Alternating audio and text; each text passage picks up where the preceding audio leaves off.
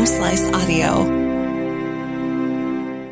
Welcome to Doc Talk, a weekly podcast featuring Monument Health physicians addressing medical topics. Tune into your health with Monument Health. Hello, my name is Mark Houston, and welcome to this edition of Doc Talk with Monument Health. Joining me today is Dr. Luis Hernandez.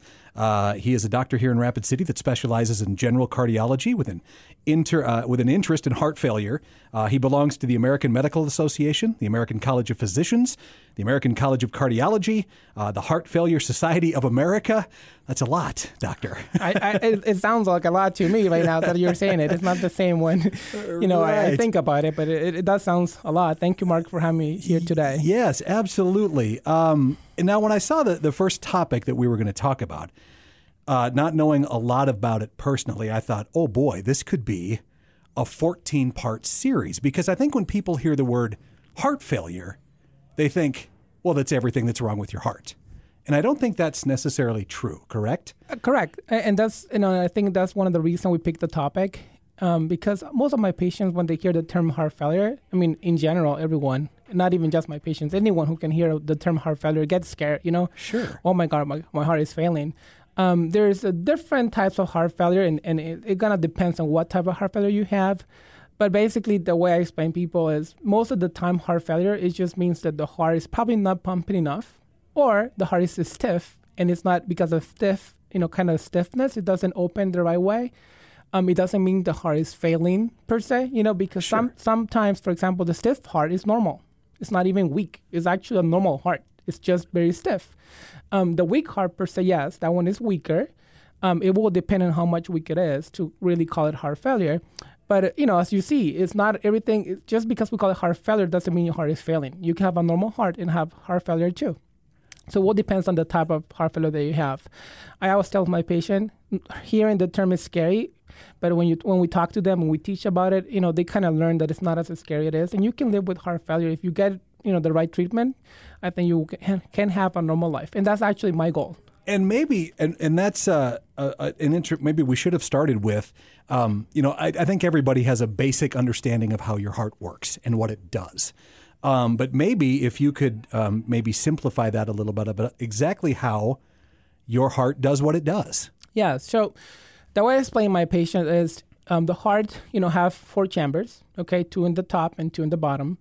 The ones in the bottom are the one that push blood. Exactly, the left side is the one that push blood to all your body, okay? Mm-hmm. And that's where heart failure comes into the term.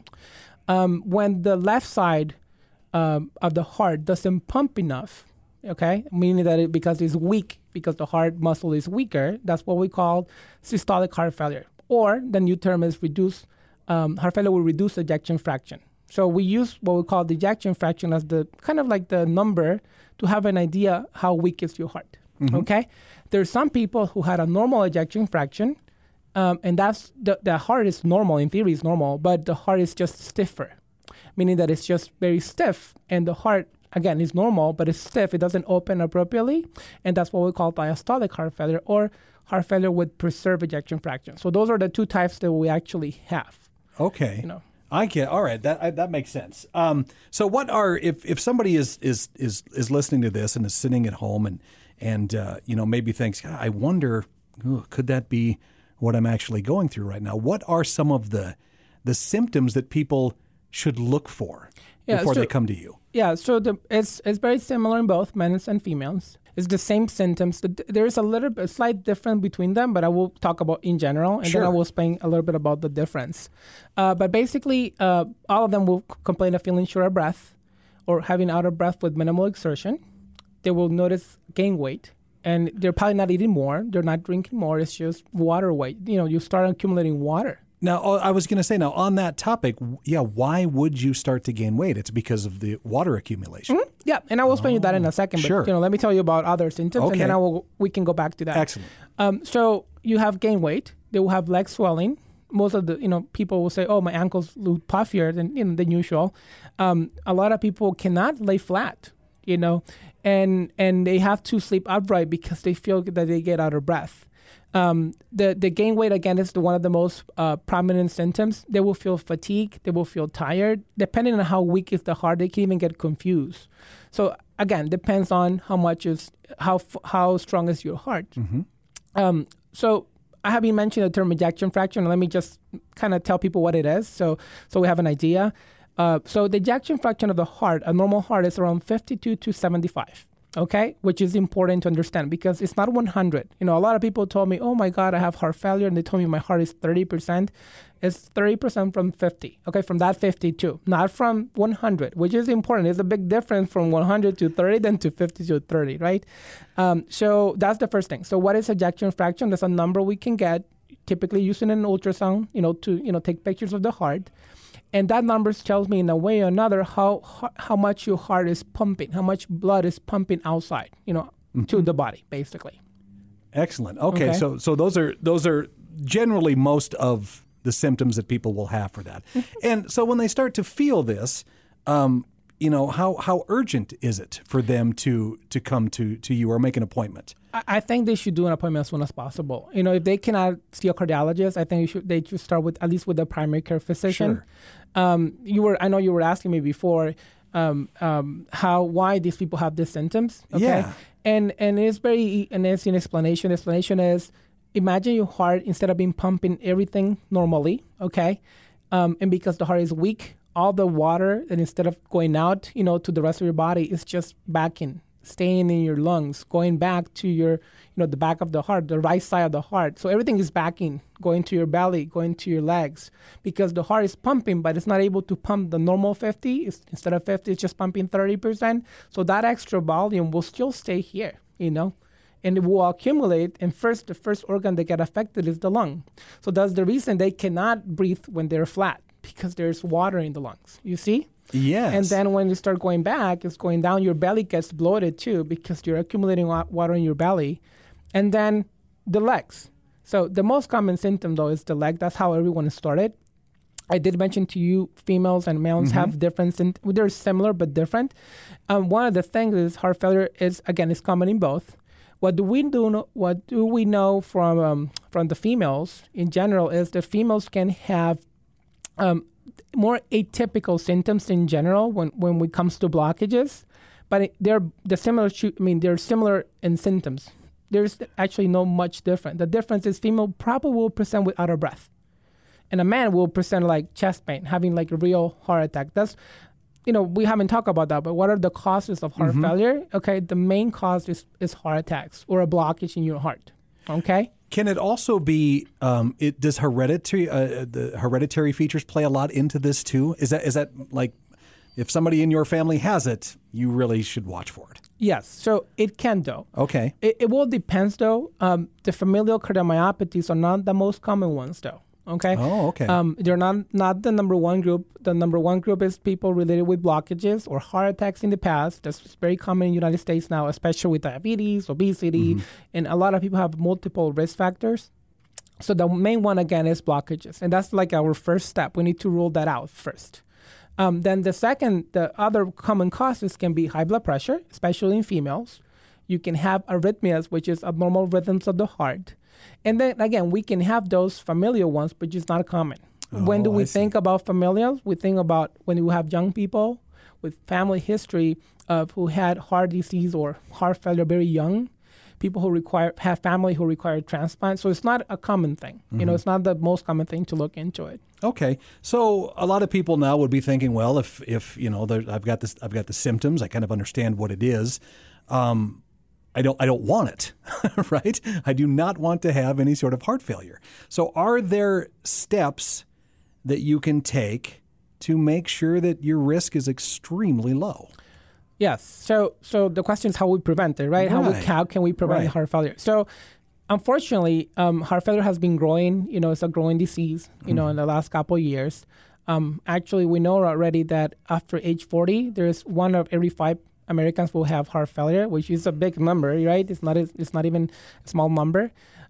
we know that it's going to be like triple size of heart failure, in the next couple of years. And why is this? Because we have a lot of new diseases. Mm-hmm. We have a lot of people with obesity, a lot of people with high blood pressure. So all those comorbidity means other diseases, actually affect the heart in different ways. So the only way we can prevent it is make sure we're up to date, go to your primary, make sure you have all your visits, make sure that if you have high blood pressure, that this should be taken care of. If you are diabetic, this should be taken care of. Doing exercise, it helps a lot. So most of the time it's kind of pre-planning, kind of do prevention medicine. Mm-hmm. Is there going to be, do you think there'll ever be a cure for it on the horizon? Do you think there'll ever be a legitimate cure for heart failure? Well, because I don't think there is right now. We have treatment, not an actual cure, mm-hmm. but we have treatments, and people. I always tell my patients, with the right treatment, you can have a normal life, and I think that's my goal. And right. That's one of the things I do in Monument Health is, I'm the actual dedicated cardiology in the heart failure, and the idea is to open an actual heart failure service so we can serve more, a bigger amount of population. So we're trying to get bigger from that standpoint, but we don't have a cure per se. But we can treat it, and if you treat it appropriately with the right medications, with the right physicians, you should have a normal life. And I know you touched on this a little bit about testing for it. What if somebody comes in and wants, you think that okay, maybe you have it, then what's the next step for them? So after your physician or your cardiologist, whoever thinks you have heart failure, mm-hmm. the next step is to do an ultrasound of the heart. That's the most reliable test that we have so far. It's very simple. It's inexpensive. It's not even invasive. It's basically an ultrasound of your chest. You're going to get some gel. Mm-hmm. Use an ultrasound probe and take some pictures. And then from there, we decide what is your ejection fraction. Once we know that, how much your heart is pumping, we need to figure it out if this is diastolic or preserved versus a weak heart or systolic or reduced ejection fraction. And the treatments are totally different. Interesting enough, females, for example, tend to have more diastolic or more preserved heart failure compared to men. And the reason behind it, men typically have more heart attacks than females. Females, again, have more atypical symptoms than men. But, that's the treatment is based on that. Okay. This has been a very fascinating conversation to have with you, Doctor. Oh, thank you. Yes, it is. Is there here in Rapid City at Monument Health? Can almost all of this can be done here in Rapid City once it's been diagnosed, right? I mean, yes.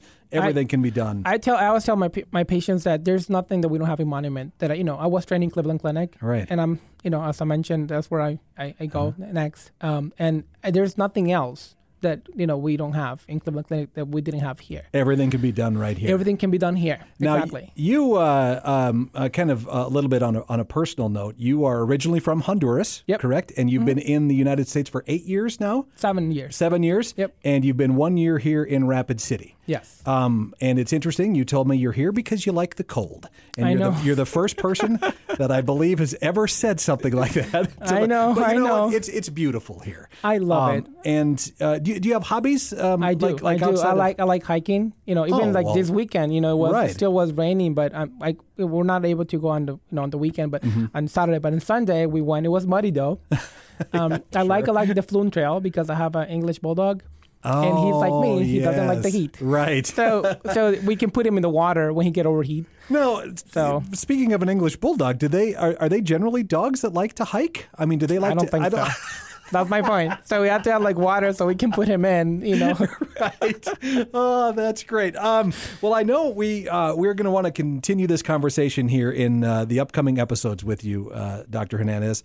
And I believe next time we're going to talk a little bit about COVID and heart failure, because I think with long haul COVID specifically, I think that's an issue. Correct. So we'll get into that here next time. So thank you very much, Doctor, for having this conversation, and I look forward to talking with you again. Thank you, Mark. Thank you very much for having me here today.